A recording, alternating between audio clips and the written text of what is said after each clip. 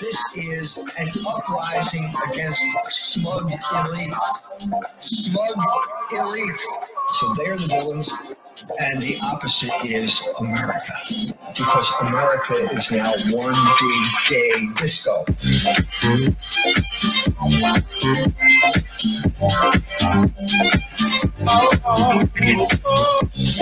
Yes, I am. That's not evil. Being hostile to all mankind and subversive is not evil. One big gay disco. Well, I have to say that because St. Paul said the Jews are enemies of the entire human race. They are. What do you think of Jordan Peterson? Did you see the video about where he said I can't do it?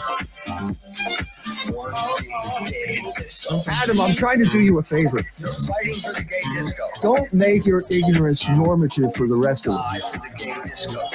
Don't use those kinds of slurs. You're fighting for the gay disco. What? There are no slurs here. Die for the gay disco. This is an uprising against smug elites. Smug elites. So they're the villains, and the opposite is America. Because America is now one big gay disco. Definitely our most requested guest, Dr. E. Michael Jones, a man who needs no introduction. I mean, it is. That's what they pay the Rockefeller Foundation to do. You're not supposed to know what I just told you. One big gay disco. They didn't know about this. They didn't know what we know now. Is there any argument you can use to wake them up? Yeah, I think God had a plan for your life. You'd be jerking off to every curvy piece of driftwood you saw at the beach. Fight the people who don't like disco. Maybe you would. And you're consistently refusing to talk about pornography.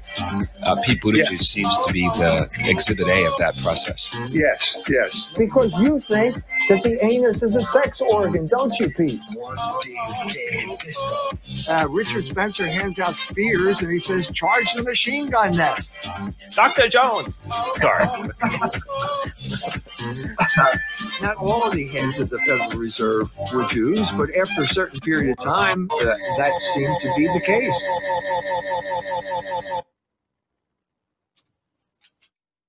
Welcome. Here we are in South Bend, Indiana, once again, as the world slowly dissolves into chaos and violence and so on and so forth. We had a lot of interesting things to talk about today. Hopefully a guest will be coming on. Gemma O'Doherty should be here at some point or other. To talk about her experience, recent experience, and what's happening in the world right now. Is Gemma available now? Yeah, we'll bring her on. Hi there, Dr. Mike. Hi, Gemma. Good to see you. Good to see you. I hear you've been banned again. I've been banned again. Yes, I have been. Yeah, I've been banned on Twitter. It looks permanent at this stage. So nothing has changed. Nothing has changed in my opinion. So I was real optimistic when Elon Musk took it over. And I got reinstated, and he fired that guy, Joel Roth. But are you telling me the situation is different in Ireland? Well, I think because Ireland is the base for so much of their nefarious activities, especially vaccine production. All the big tech companies are headquartered here. Their European, Middle Eastern, and African headquarters are here in Dublin. From Twitter, Facebook, Google, they're all here. So they need Ireland, and they don't need somebody like me in their face. And I had one of the biggest Twitter accounts. I was definitely the biggest as a journalist on our side, as it were. And I was the most retweeted journalist in Ireland. And I had about 65,000 followers. I was banned pre-COVID. Just when COVID got going. I think it was something to do with vitamin C that they banned me over, as you do. And so I was gone, during that time. I was defamed night and day. I was doxxed on Twitter. I got consistent threats on my life, death threats. I complained to Twitter about this. Nothing was done. And then when Elon Musk took over, I thought, right, I'm going to try and get my account back. I tried. I made several applications, no reply, nothing, deafening silence. So I said, right, well, I'm going to set up another account, which I did, and it was growing. I had 10,000 followers, which is quite big for Ireland. And it was banned the other day. No explanation whatsoever. And so I set up another one, Gemma's spokesperson, and that was banned. So, and I've been trying to make contact with Twitter, but you just can't. You just can't. So nothing has changed. I know you're still there, which is great. Yeah, I've been warned periodically. Sometimes I'll get this thing that there's been a complaint filed. There was a concerted effort about 2 weeks ago. They were just going after me and bombarding whoever is responsible for this at Twitter, telling me that I had to be canceled. And they would send me periodically messages, says there's been a complaint, but we reviewed it and we have, you didn't violate our rules or the laws of the state of Germany. They kept adding, or the laws of the state of Germany. And so I kept going and nothing happened. So nothing has happened here. So it looks as if you have different standards here, depending on where you are. Maybe Ireland has you're probably more of a threat in Ireland than I am here. That's probably the reason. I think because the pool in Ireland is so small. I was using a hashtag called the noticing, which I'm sure many of your viewers know. The noticing being people becoming aware of the fact that it is Jewish control that is the problem. Jewish global control, the Jewish industrial complex. And when people get it, they get it. It may, especially Catholics, because it's instinctive we should know that if we know our gospel, etc. So it comes to people quite quickly, I think, in Ireland, when you explain it, well, they run the media, they run Hollywood, they run big pharma, they run big tech, they run everything. They're behind it. They own our currencies. They control our currencies. They're causing all of the hyperinflation. Yes, they've lots of goyim doing the dirty work for them. But I think that hashtag has been, because I noticed that a few very good accounts that I had followed are also gone now as well. So they don't like that hashtag. I don't think you use it, do you?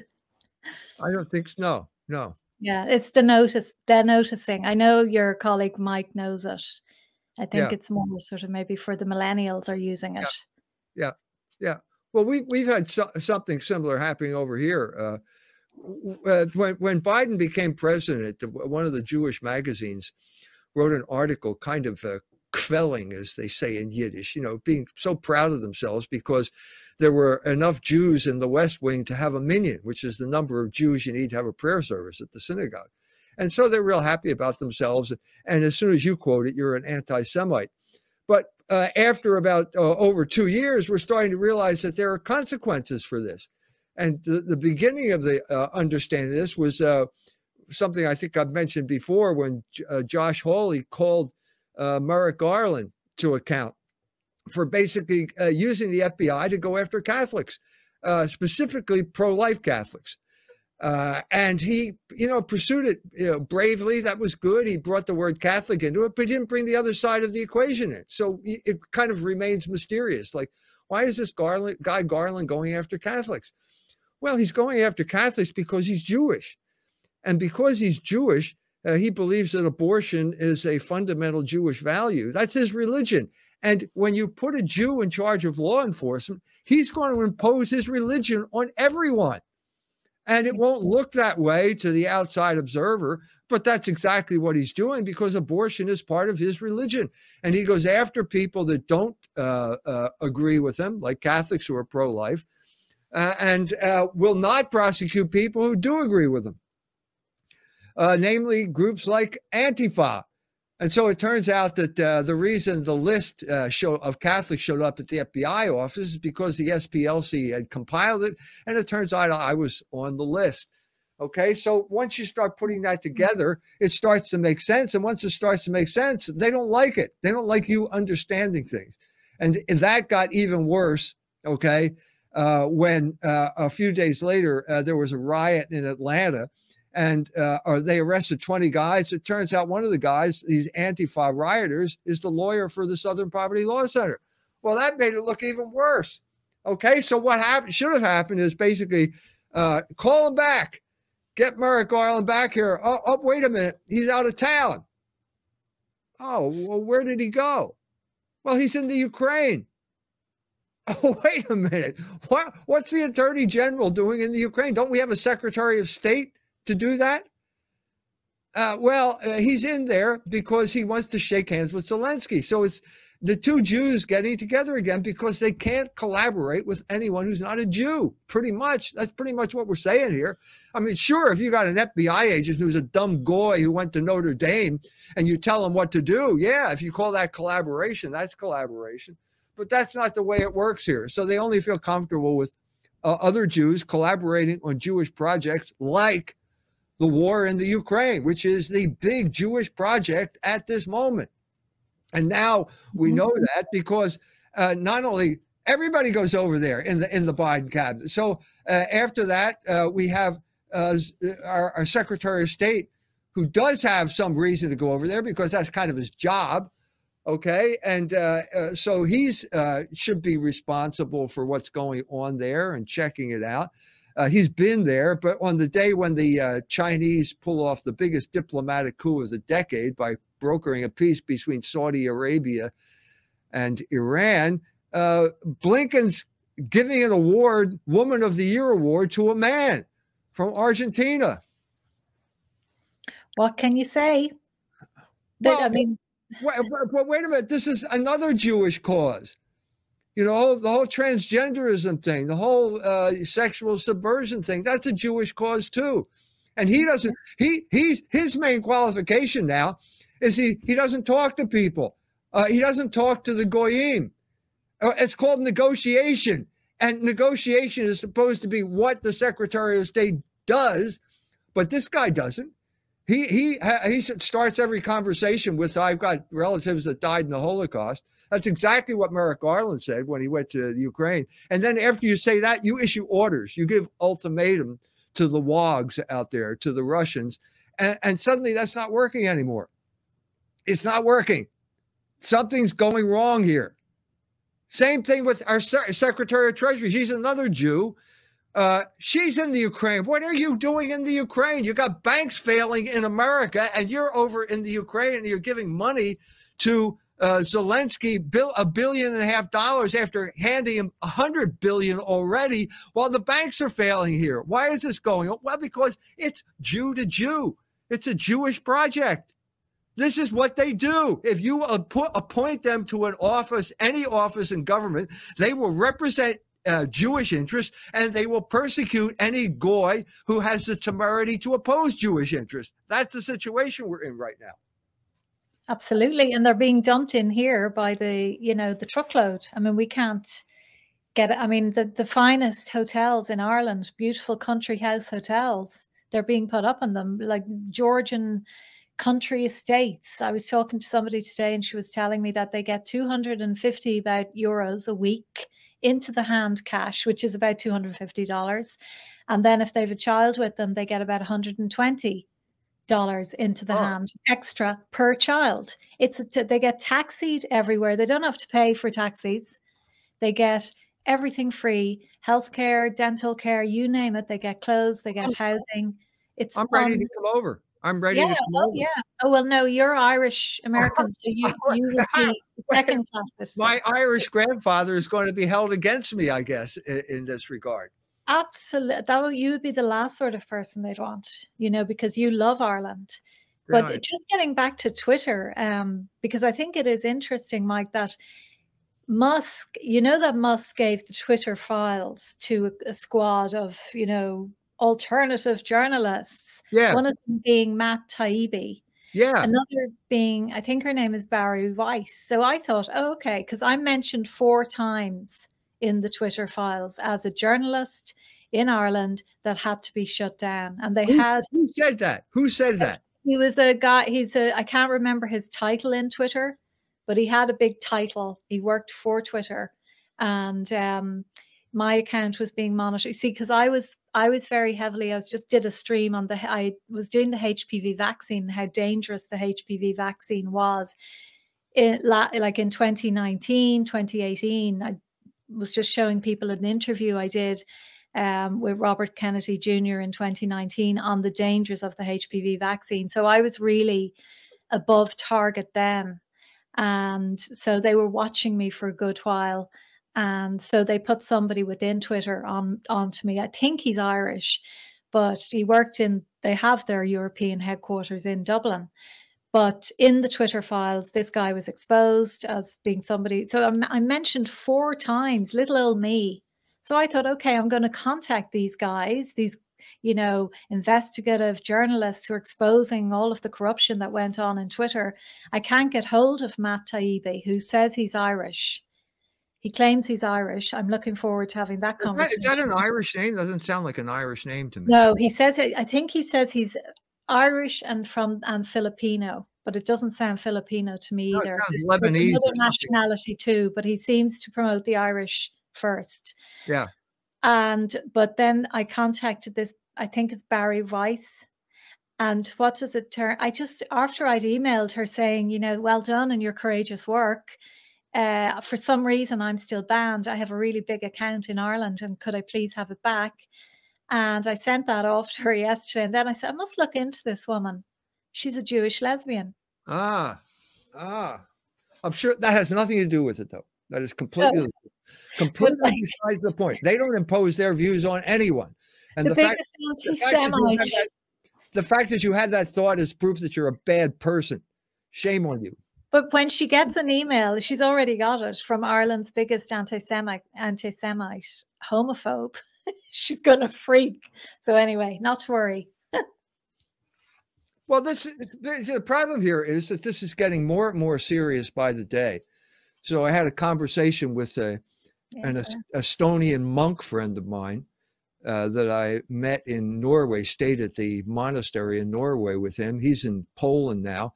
And he, because he grew up in Estonia when he did, he speaks fluent Russian, and he's monitoring all these Russian channels and Russian websites. And they're getting really serious about this thing. The change has taken place gradually, but now at a certain point, the Russians declared, I think Putin said it himself, is that Ukraine is no longer the enemy. They're not at war with the Ukraine. They're at war with the United States. And they're drawing conclusions from this fact now, one of which is that if the war will not be confined to Europe, if it breaks out, they feel that they are entitled now to attack the American continent. Well, this is big news. This is serious, fellas. This is a country that's not a pushover country. It's got all these nuclear weapons. They're winning the war now. It looks as if they're going to have the final grand climactic battle here with Bakhmut now. They're just about to close the cauldron. It looks as if the Ukraine is going to send in 80,000 troops to break the cauldron open. This is serious business. And once again, we got a Secretary of State whose job is diplomacy, who can't talk to anyone. Can't talk to anyone except a fellow Jew. Like Zelensky. And now he's opening a front in Kyrgyzstan. It's not enough that we have a war going on here in the Ukraine. We're going to open up another front in Kyrgyzstan. This is really serious. How serious does it have to get before we can start talking openly about the qualifications of the people that are leading this country I live in, into up to the precipice of nuclear war? We're not allowed to talk about this. How long is this going to go on? Well, I think I feel quite differently, I think, to you in relation to the nuclear threat. I'm not really convinced. I'm not overly convinced that they're capable of using a nuclear bomb, or whether one exists at all. I'm not convinced of that. I know you probably are. And I think it's really to keep people in fear mode. We don't want to see Americans going off to war again. We don't want to see British. Look, we're a neutral country. Our Constitution states. We are neutral. We've never got involved in any wars because we knew who was funding them all, and we were not going to be dragged into them. And all of a sudden now, our government is saying, yeah, we're in, please, can we be in the war as well? Little Ireland, we haven't a clue about any of this stuff, but we want to be in with the big boys. So, but I do think it's about the fear agenda, because they have to implement Agenda 2030 in 7 years, and they're going relentlessly over here and in the UK at the moment with the digital surveillance, getting that bedded down. It's nonstop, your property. We're going to have to work out how many dogs you have. This is the latest thing. They want to know exactly how many dogs you have on your property. They want your neighbor, if you have a second home and you don't live in it, or you don't go to it very often, they've now set up a scheme where your neighbors can actually film your property and send it into government and say, this house hasn't been occupied for 3 weeks. This is every single day now in Ireland and in the UK. They're pushing this agenda where our freedom, our privacy is just going to be snatched. But I know obviously it's very worrying what is happening in Russia and in Ukraine. It's very worrying, but I think a lot of it is hype. Well, I've noticed this, the fate of small European countries. When I was right around the early 90s, when everybody was euphoric, I went to, it was still Czechoslovakia at that point, and met a man who had been involved in the overthrow of communism there. And he told me, that everybody's euphoric, and then suddenly National Review, the conservative magazine, some representative shows up at his door and starts talking to him. Well, now that you're free, what do you need? We'd like to help you. So he said, well, this is great. He said, actually, we need help with our libraries, because they've just filled with worthless communist books that have been accumulated over the past 30 years or so. So you could do that. And the guy from National Review says, oh, that's great, but that's not what you really need. What you really need is to join NATO. And then he goes in, he's going to recruit this guy to create a symposium at the castle in Prague. And they're going to bring in Margaret Thatcher, and they're going to persuade the Czechs to join NATO. This was probably within minutes of the collapse of the Soviet Union.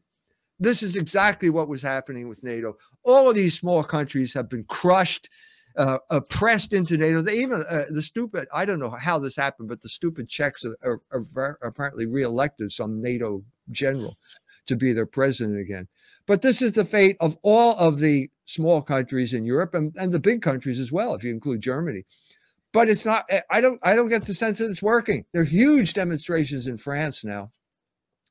The Dutch Farmers' Party has taken over the parliament. There's, Hungary is making noises, although that's a mixed blessing, because he seems to want to curry favor with the Israelis for some reason or other. Anyway, I don't know. It seems, I don't know how long you could ignore this. But anyway, this time we're going to go to questions. You can hang around.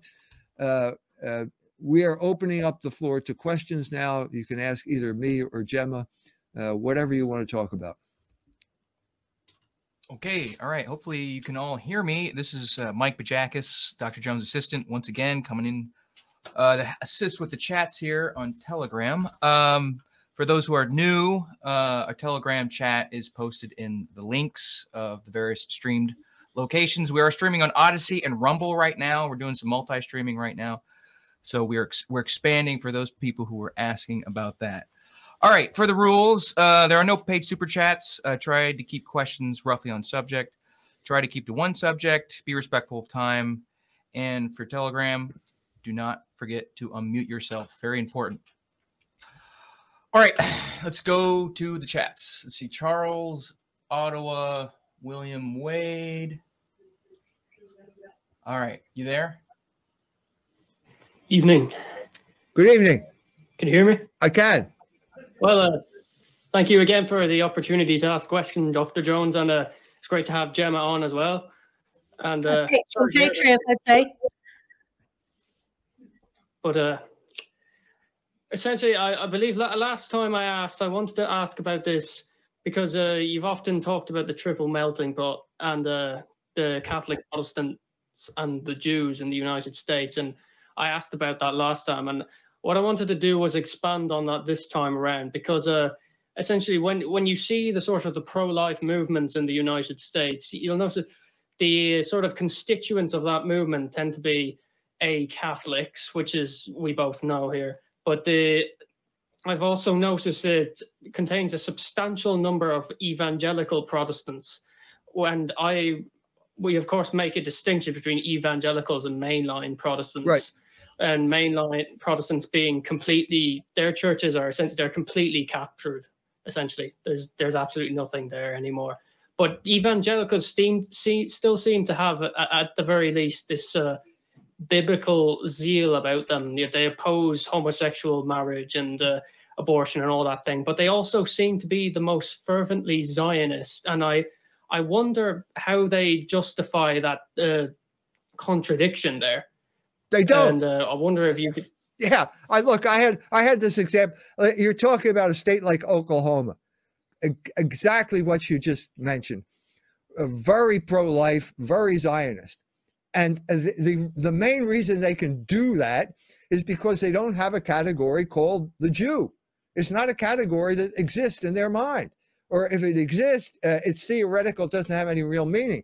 So how do they justify it? They do not justify it. They have two separate compartments in their mind. They're pro-Zionist largely because of the influence of the Scofield Bible on those evangelical churches. But the interesting thing is, when you get together with these people, as I've done in Oklahoma, and you bring up the contradiction, their entire world collapses. That's exactly what happened. That's exactly what some young guy told me in Oklahoma. He said, when I figured out what you were saying, my entire world collapsed. At that point, he became a Catholic. So it can only exist if you don't bring the reality to their minds. Once you bring the reality to their minds start working. The mind will not rest with that contradiction. Minds cannot rest with contradiction. They will constantly work at it until finally they resolve it in something called the truth. And then when you reach the truth, then the mind will be at rest. Well, thank you, Dr. Jones. And God bless to you both. Thank you. Next, we have Luke. Go ahead. Oh, hello, Dr. Jones. Sorry about the technical kerfuffle before. First, I've got two questions for you. First question is, did you fact check the stuff I gave you in episode 15 about a certain doctrine and a law being passed in Germany and all that? No. And the other question, okay. Well, it's something to look into. I rated the comment sections before. The other thing was, what do you know about the Black Mass as being opposed by Catholics? Because there's a cult in Australia which does what they call the Gnostic Catholic Mass, the Ordo Templi Orientis, and they just had yet another victory in court. If you check the Age newspaper, couple jailed for contempt in vilification case, Christians are being kidnapped and sent directly to jail after being tried in absentia for a law that doesn't exist in their state. They challenged jurisdiction. The High Court of Australia later upheld in Burnscan and Corbett there was no jurisdiction. And so the High Court of Australia has confirmed they have been kidnapped by police for the crime of blasphemy, aka religious vilification, for being critical of the Ordo Templi Orientis.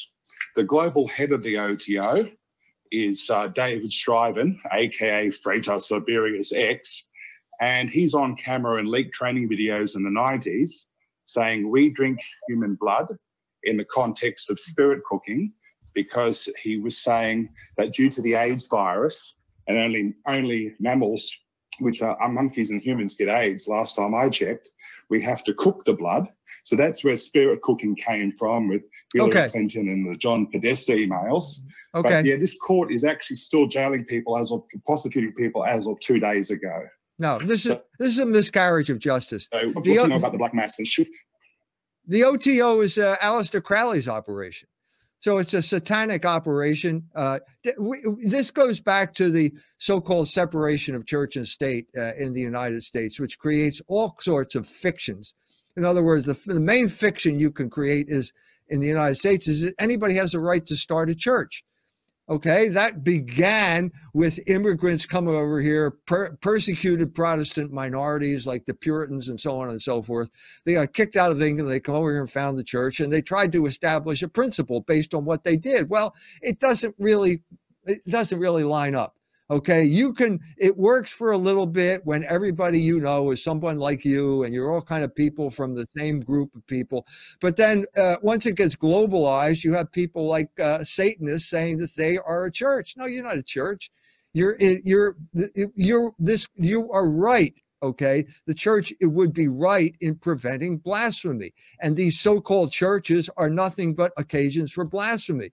So you would have a right, the state would have a right to use that to stop blasphemy. Now, when the people, the revolutionaries take over, the world gets turned upside down. And so the state's legitimate right to prosecute blasphemy will now be turned on the people who protest against blasphemy. That's just the way things work. All right, moving on here. And also for you guys in Telegram, you can't see right now because of the way my setup is, but Gemma is joining us. So if any of you want to ask Gemma a question, by all means, go ahead. All right, G-Boss, go ahead. Good evening, Dr. Jones. Good evening, Jenna. Pretty new here. I want to ask both of you two a question. So it's in regards to the Iraq War. I know the Iraq War anniversary, the second Iraq War invasion. It's the 20th anniversary since 2003. And I just want to have your takes on, because, you know, I've never experienced that type of invasion. You know, I was born after 2003, so I don't know how it was like. But my question for you both is, the things that led up to Iraq in 2003, especially with the Jews and the Zionists and how we destabilized Iraq and whatnot, do you think that that could happen? Do you think that there's any chance of that happening again in the near future? And if so, how? First of all, I would say no. I think that the campaign first of all, let's be frank here. Everyone who talks about this with any sense always says that the neoconservatives led us into war. Jeffrey Sachs, Colonel McGregor, all people, the Duran, they all use the word neoconservative when it's really a code word for Jew. They're not allowed to say the word Jew on YouTube or you'll end up being banned, so they use the word neoconservative. Now, this was part of a plan that was created by the Jews during the 90s, I believe, Project for the New American Century, I think it was called. And it was basically the systematic conquest of every country in the Middle East. That campaign stalled in Syria and it's not going anywhere after that, largely because of the collaboration of the Russians and the Iranians to stop the dismemberment of Syria. They are the ones who saved Syria. And I think that they are the ones who have basically stalled that idea that America can just come in and roll over one country after another. It's not going to happen. That led to the war in the Ukraine. That's going to go badly for NATO and the United States. So if you're asking me, I'm saying, no, it's not going to happen again. What do you think, Gemma? Is he talking specifically about Iraq or, sorry, I didn't really follow that. Iraq. Can another Iraq happen? Well, I mean, like any country that hasn't come under the control of the globalists at this stage is a target. I mean, we've been looking at Uganda, and I think you've been exposing the fact that they're starting a color revolution there because they have outlawed homosexuality. They've been very outspoken. The president there recently has been very outspoken and saying what most Catholics think about homosexuality. So Uganda is being targeted. I mean, we were subjected to a color revolution here over the last decade. You know, we went from being a deeply Catholic, pro-life, anti-homosexuality, pornography, anti-promiscuity, anti-divorce country into a complete raving liberal cesspit of degeneracy. So any country, it's the countries, we saw it during the COVID, the countries that didn't go along with the scamdemic, the vaccine, they assassinated their leaders, Haiti, where else? Tanzania. And somewhere else. And of course, Iran at the moment, I've been following your work on that, Mike. And, the fact there's some video that has gone viral on Twitter. I saw the Harry Potter author promoting it, J.K. Rowling, of 5 or 6 Iranian girls, teenagers, and they're like dancing like sluts. And apparently they're going to be jailed, which is appalling. But all of the feminists, all of the American feminists and the J.K. Rowlings are being, they're promoting them, these poor girls. And you just see, oh, here we go. These Iranian teenage girls are literally going to be turned into Western sluts. And I hate to use that terminology, but, they're dancing like tramps and shaking every part of their body around. And they're now heroines, Yes. Yes, I'm intimately involved with the situation in Iran right now, trying to come to some type of consensus there that will allow them to resolve the hijab crisis and resolve the bigger crisis, which is the birth dearth, the demographic collapse of Iran. It's a big, deep issue, and I think I'm making some progress there.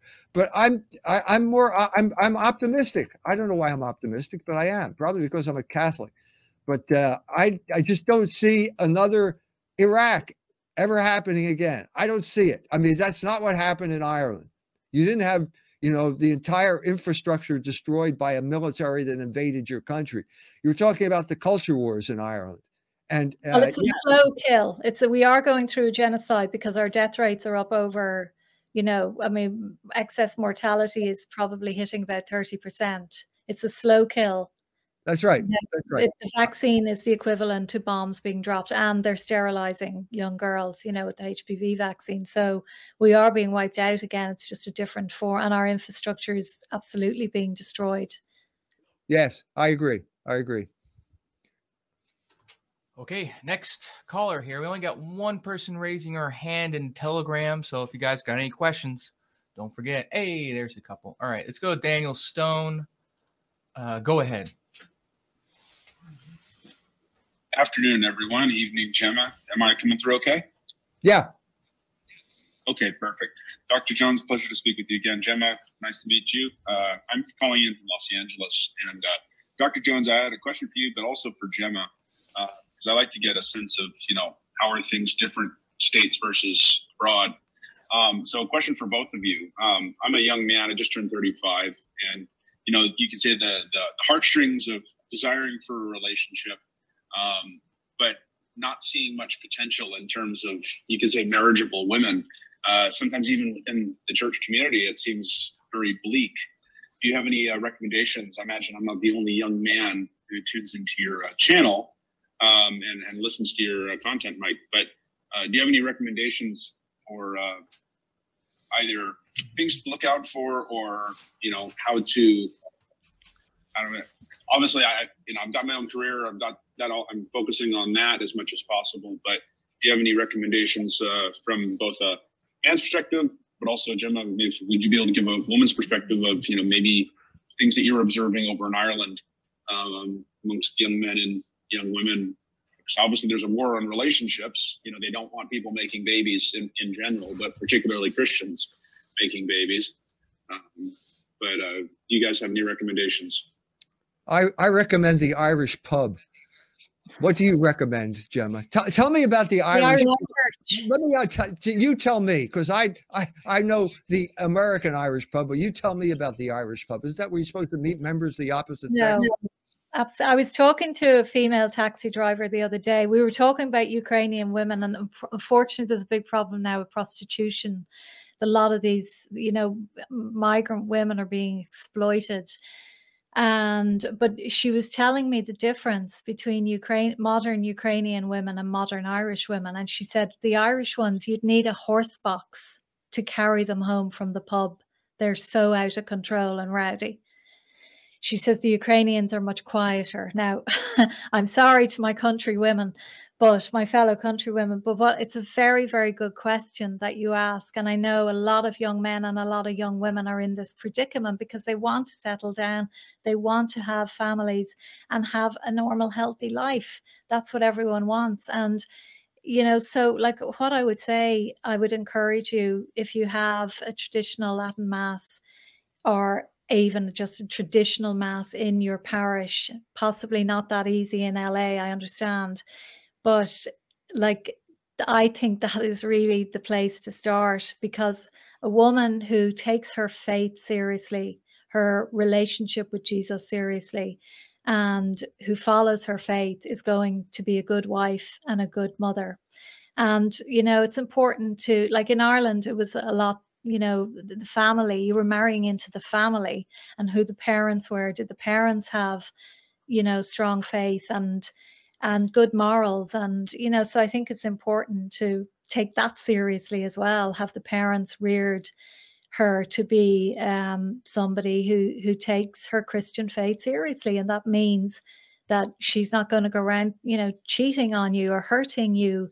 And if she has had a good Catholic upbringing, the chance of that happening are slimmer because she will be truthful and honest with you. So, but I know it's so difficult for young people today. It really is. Back to Mass, as Mike says, back to Mass. That's where you'll find a good wife. Yeah, we now that you mention it, we have two attendees of the local Latin Mass here who can contribute to any comments there from the peanut gallery about the Latin Mass. What do you think? Is it a great place to meet someone? Yes, it is. It's a great place. Go to Latin Mass. It's the afterwards. How about you, Madeline? What do you think? Yeah, go to the Latin Mass. Meet your wife there. For sure. Good women. Okay, there you have it. So our friend in Los Angeles, go to the Latin Mass. Now, do not go to Don't go to the SSPX because you're asking for trouble. No. I'm warning you. Don't go to it's a Latin Mass, but don't go to it. Okay. All right. Go ahead. Next question. So thank you very much. I appreciate it. You guys have a wonderful day and blessings to you. You too. Bye. Next, we have MV. Go ahead. Hey, Dr. Jones. Quick question. I know that the Jewish history used to involve a debt jubilee every 7 and 50 years.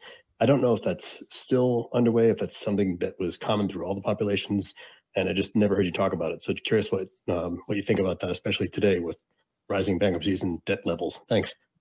Yes. First of all, I would not call it Jewish. I would call it Hebrew. Because this is in the Torah, as part of the Torah, as part of the laws there. And it is a recognition of one of the fundamental facts of usury is that debt is unrepayable. And you need the debt, if you leave it go, floating debt, floating loans will become unrepayable after 60 years. There's no amount of money on earth that can repay them.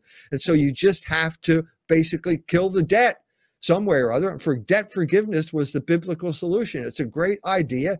It should be implemented, but it's not going to be implemented in a capitalist country because capitalism is state-sponsored usury. And the people who own the debt will not allow this to happen. So what do we have instead? We have liberal bankruptcy laws. This is a Wall Street insider, master of the universe, told me this a while ago. This is what we have instead of debt forgiveness. Now, by liberal bankruptcy laws, what do we mean? We mean that the rich and the powerful will be able to declare bankruptcy, but the poor schmucks who have student loans will not be allowed to declare bankruptcy.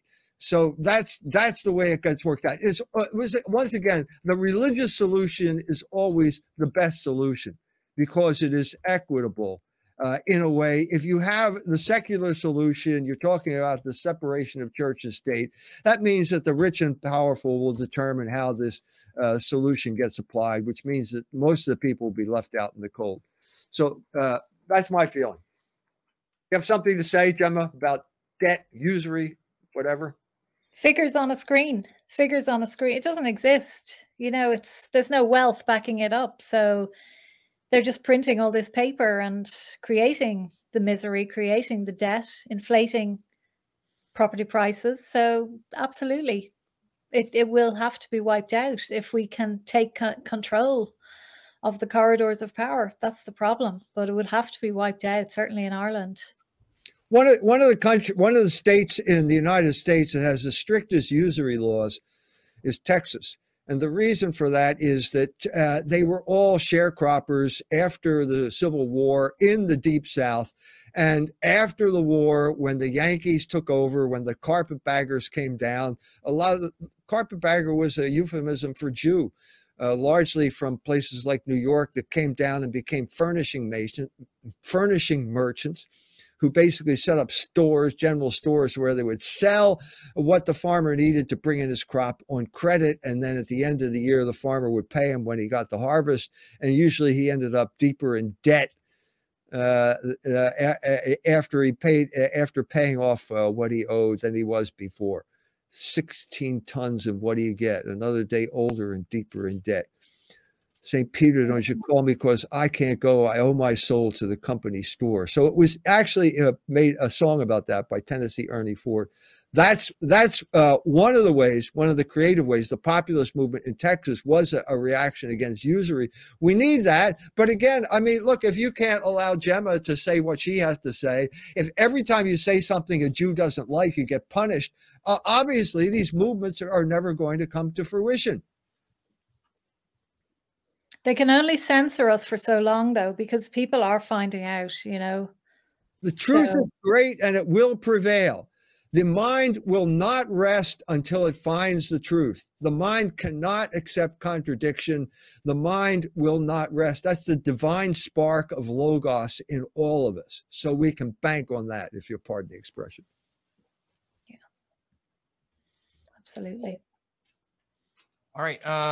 See, it's 5:47. Dr. Jones, want to do one more question and then go to the chat? Yeah, let's do that. All right. Marcus Aurelius. Go ahead. Don't forget to hit unmute, Mr. Aurelius. Yes. Hi. Hey, good evening. So my question is, do you think this war in Ukraine will help expose the truth about World War II and how Germany was, in fact, railroaded into the war by the Anglo-American establishment, much like how Russia has been quartered into this war? By itself, no. But I think what you're going to see.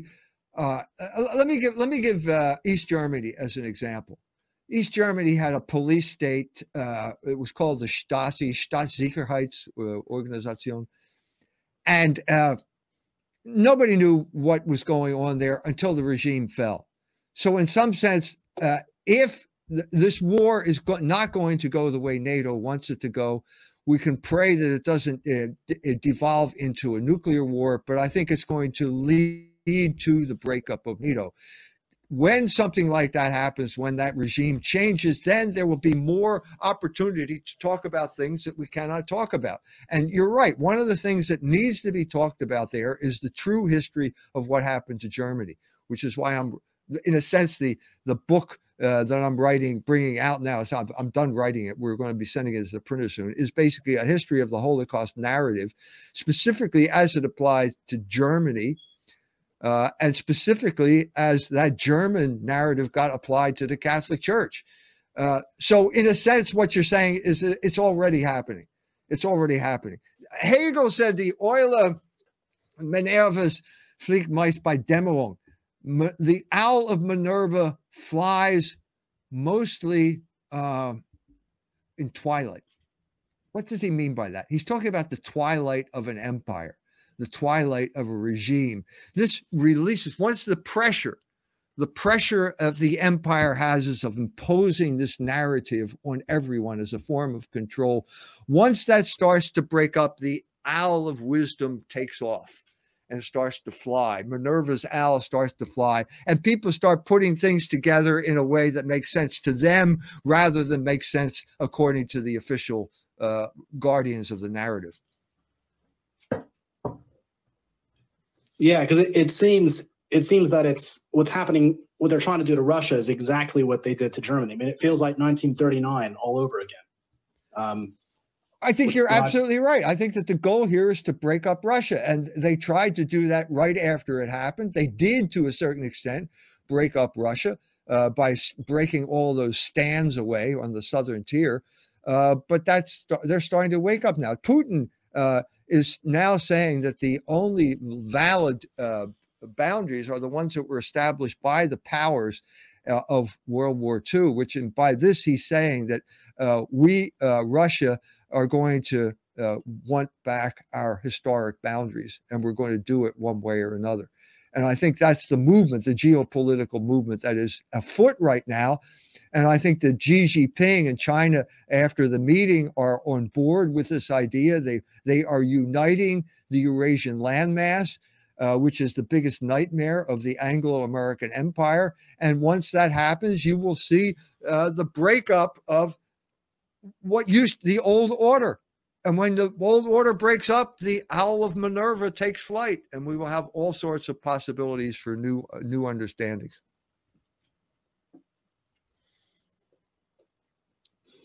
Yeah. All right. Okay. Yeah.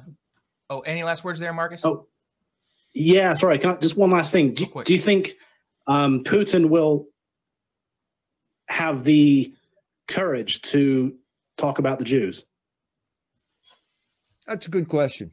I think that Putin has decided that he needs to control the oligarchs. I think that he's made a deal with the Jews, and he's a man who deals with pragmatic issues, political issues. He's not a theoretician. He doesn't try and theorize the whole operation. And so the answer to your question is, I don't know. I don't know, because he hasn't so far. Okay, time for the section of the show to where we go to chats via Cozy, the Cozy text chats. And every now and then I'll pop by Telegram if there's nothing popping up. Let's go to Cozy. What do we have? And obviously, if you guys want to ask Gemma any questions, by all means. All right, question from Saved Groiper V3. Why doesn't the Catholic Church ban the Catholic Order Society of the Jesuits? Ban what? The Society of the Jesuits. Because the Jesuits are in control right now. The Jesuits are running the church. Do we need further proof other than simply Uganda in the news just now? James Martin has sided with the oligarchs trying to crush the Ugandan government, crush fellow Catholics in Uganda by demanding that they impose sanctions on it because of what they're saying about trying to criminalize homosexuality. Having the Pope go to Uganda as James Martin's messenger to harangue them about this type of thing. This is the Jesuits are running the church right now. So I'm sorry. I wish it weren't the case. They were heroic order back in the 16th century, but they are the stooges of the oligarchs right now, and no one has to look further than James Martin.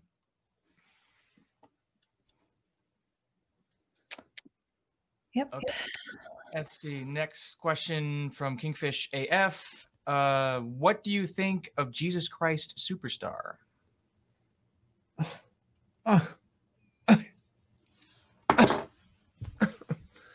Like the Jewish take on the gospel, sort of blasphemous. The tragic thing is the only time I ever saw it was being performed by Catholic high school students. what can I say? Take the fascination with the Jesus movement that existed in the 70s and then co-opt it by some Jewish musical extravaganza, and that's what you have. I have someone here who would like to have Gemma read the phone book. Okay. You can do that the next time, Gemma. No problem. From Cozy, Dr. Jones, is it possible to marry a 37-year-old woman and have children with her if I'm 21? There's no impediment to that marriage. No, I mean, is she married? Is she divorced? That would be an impediment. Obviously, if she had children by someone, she was married. If she's divorced, you can't marry a divorced woman because then you're committing adultery. If she's never been married, there would be no impediment. All right. From Codcath on Cozy, could Sweden ever become Catholic again? Absolutely. Absolutely. I think it will, or it will go extinct. This is the only thing that's going to save these countries. I've been saying that about Ireland, as Gemma knows. This is your last chance, fellas. You have to turn to God now because you're in a tailspin, and only God can help you to get out of this tailspin. And I'm saying that for all of these traditional European countries that have been targeted by the Jewish oligarchs with weaponized migration. Turn to God, and He will answer you in your need. From Matt Bond, thoughts on artificial intelligence. Is it the researcher of logos via technology? Or is it the reassertion of logos via technology? There's no intelligence in artificial intelligence. Okay, it's like military intelligence. It's an oxymoron. Artificial intelligence is only what gets programmed into it.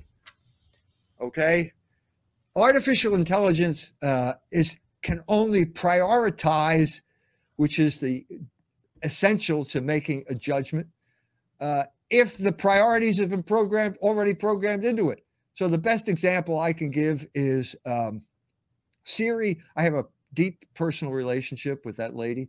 We talk to her all the time when we're in the car. She doesn't get mad at us most of the time, even when we change the route. She's programmed to basically say, if the traffic is moving this, then I put green color on your route. If it's moving at this speed, I put yellow. And if it's stopped, I put red. That is not a decision that she makes. That has been made for her by the people who programmed it. So there cannot be anything called artificial intelligence. It's even more of an oxymoron than military intelligence.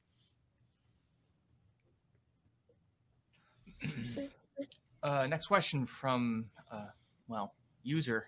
What effect do our genes or DNA have on our life? The biology question. I'll cut to the chase here. The best example I can give in terms, if you're talking about behavior, do the genes affect behavior? Alcoholism is a good example because they've done blind twin studies with twins, and basically, even though they're raised separately, you kind of rule out the environmental raising aspect of it. They both have the tendency toward alcoholism because their bodies are determined by DNA, by the DNA they inherited from their parents, to metabolize alcohol in a certain way. And so what you find out is that those cultures, there are certain cultures that have this, share this characteristic. Ireland is one. The people who grow up in Ireland have different metabolisms than the people who grow up in the deserts of Arabia and Syria and places like that. And so that is an example of how DNA affects your behavior, but does not determine your behavior. So simply because you have a tendency doesn't mean that you have to take a drink. And if you know that you can't take one drink without getting drunk, then you can still have the willpower to stop if you exercise and create habits that will prevent that. So the ultimate, as I said before, logos trumps DNA because logos controls behavior, even if you're predisposed to certain behaviors by your genetic makeup.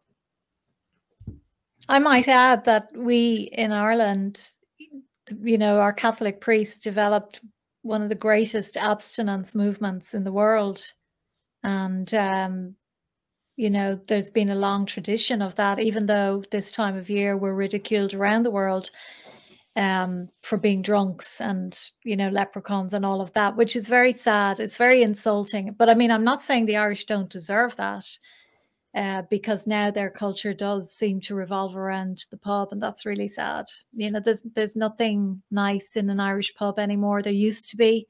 It used to be the place where you could, sit as a parish and talk. And but now, fortunately, there's drugs and cocaine and just people abusing alcohol. But it's sad that we've lost that great tradition of moderation and abstinence. Right. It goes with the Catholic faith. You lose control of your moral life. My grandfather took the pledge.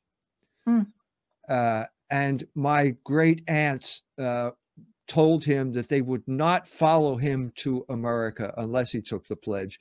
And he remained abstinent when he went over there.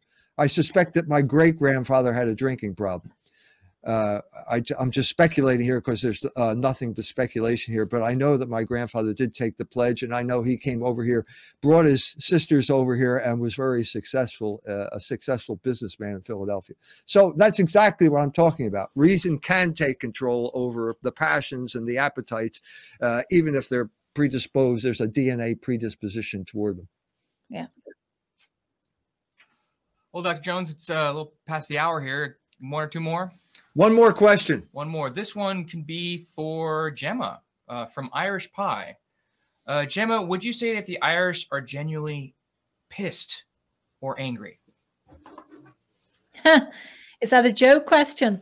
Are the Irish generally angry? Yeah, because pissed means drunk it doesn't mean angry. Pissed off means angry, but I think it was asking about pissed off is angry. Yeah, he means pissed off. Does he? Are they angry? Well, they've every reason to be very angry because their country's being taken from them, hand over fist, and it's unrecognizable. We're becoming a minority in our own country now, and I mean, it's a living nightmare. It's heartbreaking to see what's happening to Ireland. So. Is he talking in general terms? So is there any context to the question? No, just a question. Yeah. No, we're generally very happy people, very, friendly, warm. We like to have fun. We like to have a bit of crack, not that sort of crack. CRAIC. Although I've just contradicted myself from my previous, but I don't partake in any of that, obviously.